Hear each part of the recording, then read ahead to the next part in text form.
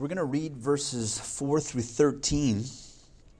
Last week we talked about the scattering of the early church because of persecution that arose, and they were just scattered throughout Samaria.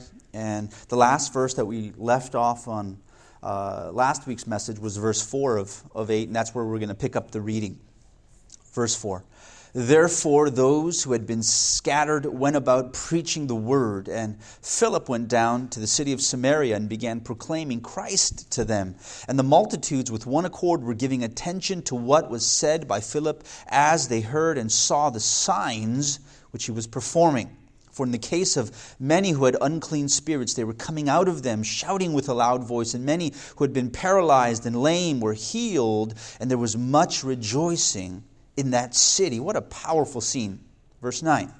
Now there was a certain man named Simon, who formerly was practicing magic in the city and astonishing the people of Samaria, claiming to be someone great. And they all, from smallest to greatest, were giving attention to him, saying, "This man is what is called the great power of God."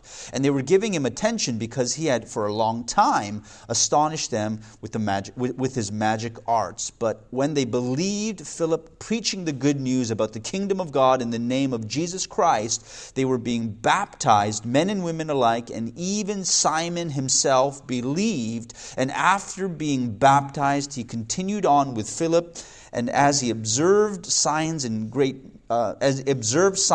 miracles taking place, he was constantly amazed.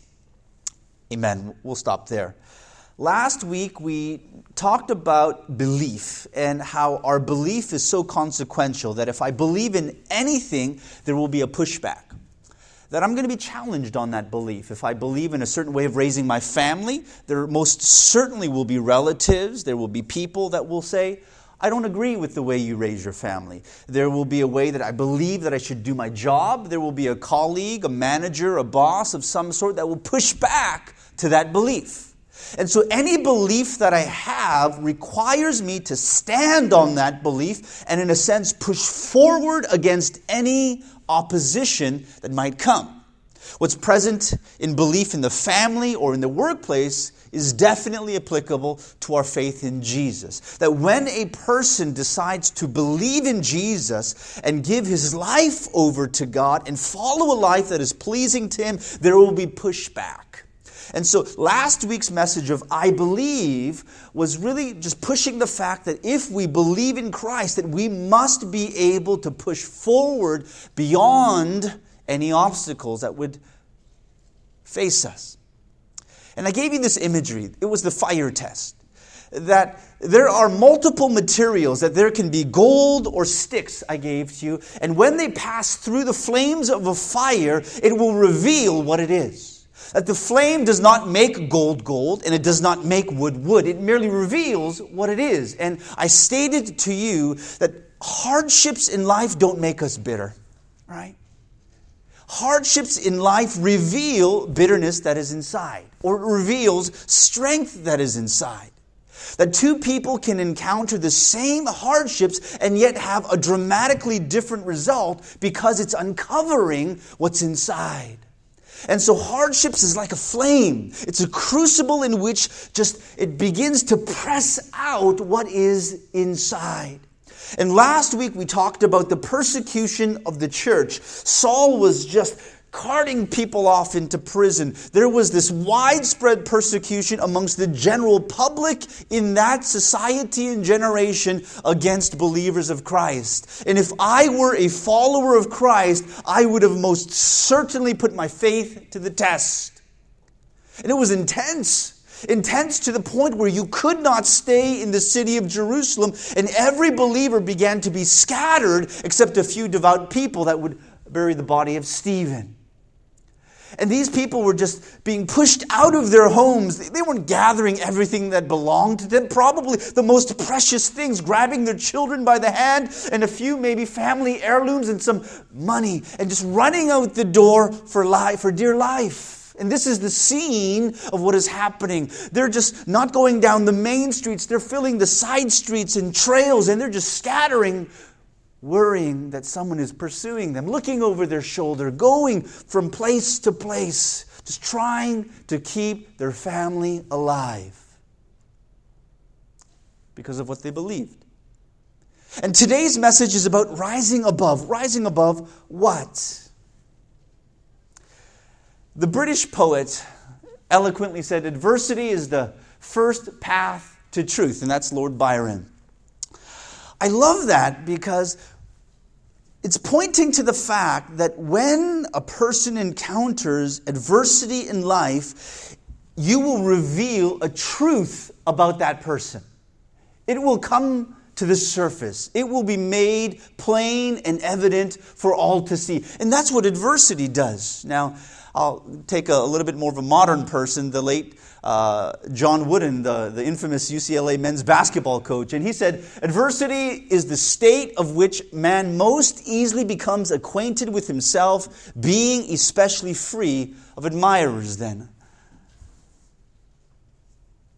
That when adversity sets in, those that were applauding us before and how we puffed out our chest in thankfulness to everybody that admired what we were doing. But in the seasons of adversity where people are not clapping us on, but rather they're trying to pull us down, it's in those moments where we become intimately acquainted with who we truly are, of what we stand for, of what we're willing to endure. And this is what adversity does. It is the test of fire. And so today, according to our passage, I want to talk about a couple of things that faith rises above. And the first is this, that faith rises above persecution. That when a person has faith in his or her heart, he or she has the ability to rise above the people, the season, the circumstance of hardship and persecution. Why do I say that? Because faith, in essence, is rooted in God, and persecution is rooted in the things that the world can throw at me. And if I were just to think about those two things, that if faith is rooted in who God is, how He sees my life, how He sees the world, and if persecution is rooted in things that people or the world can inflict upon me, I say that faith rises above. Because, as this graphic will show you, faith is buoyant. That when hard waters rise in our lives, faith that is rooted in God has the ability to be buoyant and rise above the tide, whereas the things that are rooted in the world will sink like a brick. Because it affects who we are, who we think we want to be, to the point where we say, I can't take it anymore. I want to be loved by the people around me. I want to be comfortable. And it just sinks according to the season. But a faith that is rooted in God, it floats upward. Because it's anchored in the place of heaven. Whereas this is anchored in the here, in the now. I want to share a couple of scriptures with you. Psalm 34 says this, many are the afflictions of the righteous. I don't know how truthful that is to your life. That do you find that if you try to live a righteous life, that you find that there are many afflictions? But many are the afflictions of the righteous, but the Lord delivers him out of them all. What a great promise that is, isn't that? That regardless of what affliction I find myself in, the promise of God is that He will deliver me out of each and every one. That's a powerful promise, right? But as great as this promise is, it doesn't reveal the true hope for the Christian of what affliction does. And Paul wrote about this. And in 2 Corinthians 4, he says, we are afflicted in every way, but we're not crushed. Perplexed, but not despairing. Persecuted, but not forsaken. We're struck down, but not destroyed. And in a sense, you see here how it pushes back. That affliction and perplexed moments in life, persecution and being struck down, that all of these are pushing against us. Here's the pushback. But a faith in God says, even though I'm afflicted, I'm not crushed. This is not all my life is about. I believe the essence and identity of who I am is beyond that. Even though I don't understand, I don't despair. Even though I am persecuted, I'm definitely not forsaken. And though people try to strike me, you cannot destroy me. It is the stance of faith that pushes back. But if you go one verse further here to verse 10 of this very chapter, you find the real hope of affliction. And it's when he says this, always carrying about in the body the dying of Christ. That's the affliction part, the hardship, the suffering. That the life of Jesus also may be manifested in our body. And in this verse, I find the true hope of hardship. Because what affliction does to a person of faith is she can be made more like Christ. And that's the true hope to me of affliction. That when in faith I can encounter things in my life that are pushing me back, trying to push me down, or even destroying me, that those moments can make me more like Jesus. That the aroma of Christ can come out of my life. It's like crushing a petal in a flower and it just releases something. That when we carry this death and the dying and the suffering of Christ in our bodies, it reveals and it manifests the life of Jesus. And I hope you can find a great promise in this verse.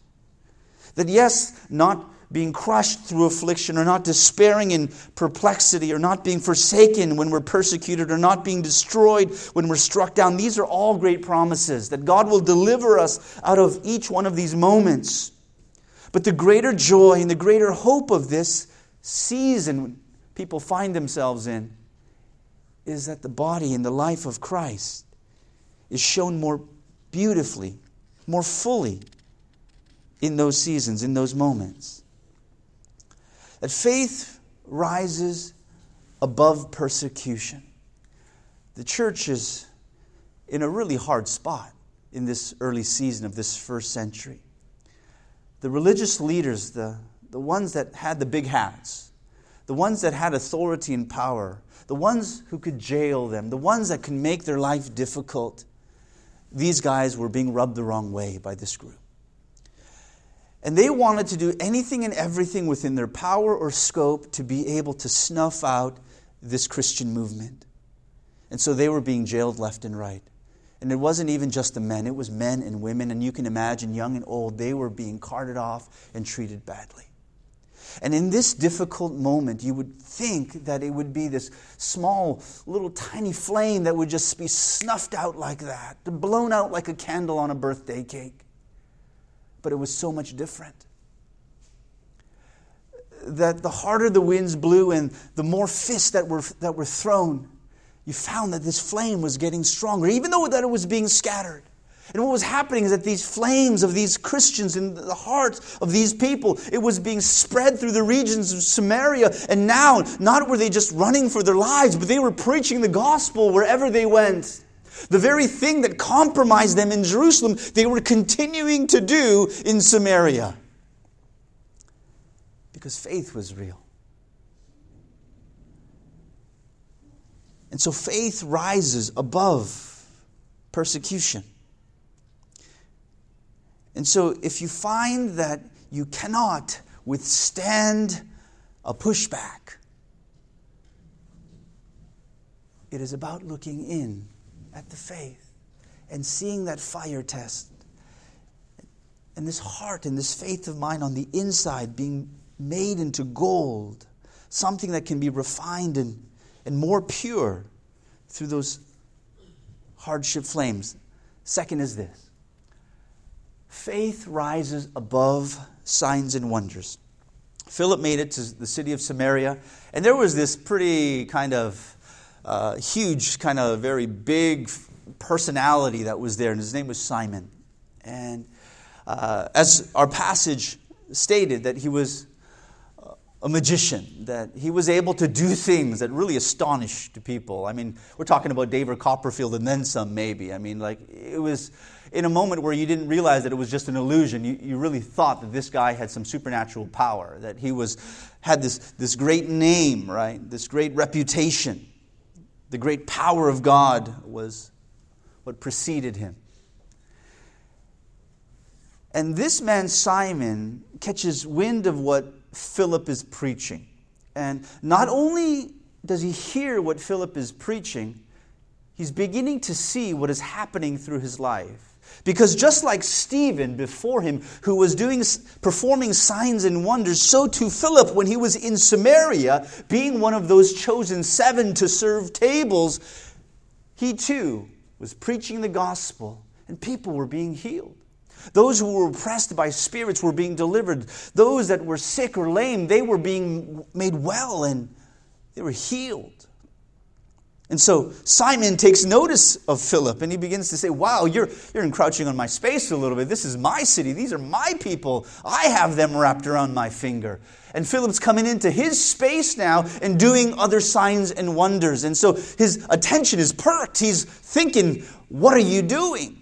And the more he listens, he gets past the signs and the wonders for a second, and he begins to hear the message. And this is what was happening in that city of Samaria. The signs and the wonders seemed to have hooked them, but they were getting past that and hearing the message. And this is what I want to talk about in this particular point. That a faith in Jesus must rise above a miracle we can experience. A healing we can have, a provision that would be given to us. When Jesus was ministering and he was going from region to region, multitudes were following him, and many of them were going and following because their stomachs were being filled. I mean, there would be thousands on a hillside, and he would just, through miracles, feed their stomachs. And so many had great intentions in following Christ, but there were also some in the crowd that were following because of the provisions that he was providing, the healing that he was giving. And when faith is just in that arena, when it's only about what God can give to me, what he will perform for me, what he can provide, then it becomes this space that is shallow. And yes, there is great there's great fruit when Christians walk in the supernatural, when they're able to believe in the power of God that goes beyond reality, the material world, and can point people to a God that is above and beyond. There is great power in that. And we must, as believers, understand that God has called us to live above the natural world, to know that life is more than just what we can see with our eyes and feel with our hands. That God is above that, that he in any moment can come and invade this world and take it above what is naturally possible. That he can provide in ways that really cannot be provided by man, that he can do things that are beyond the scope of one's ability. And this is something that Christians must believe and walk in. But I say this, when I look at this passage, that a faith in Christ must be elevated above and beyond the signs and the wonders. That the people were hearing Philip speak about Christ and the message of the gospel, and they were believing. They were believing. And so, I'm going to close off this message in a little bit, and pray some of you guys come back. I want to close off with one simple kind of thing that I want to put in front of you. And it's a question. And it's really a choice of asking ourselves, what will be my thermostat? What will be the thing that causes me to react? What will set the temperature in my life? Is it circumstances or is it faith? And I say circumstances in both of this because my first point was that faith rises above persecution. That's a bad thing, right? Persecution is a hard thing, right? But the second was faith rises above signs and wonders. And signs and wonders are a good thing. They're the good things that God can give to us. It's the healing and the provision and all of the amazing things that God can provide. That's a good thing. But all of those are still wrapped in circumstances. Am I walking or am I disabled? Am I hungry or am I well fed? Can I see or am I blind? That's the miracles. The persecution is, am I comfortable or am I running? All right? And so whenever life and how I emotionally react to life is based on circumstance, the good or the bad that I have or receive, then it just gets me hot under the collar. It just pushes me ways to react in ways that are not becoming of God.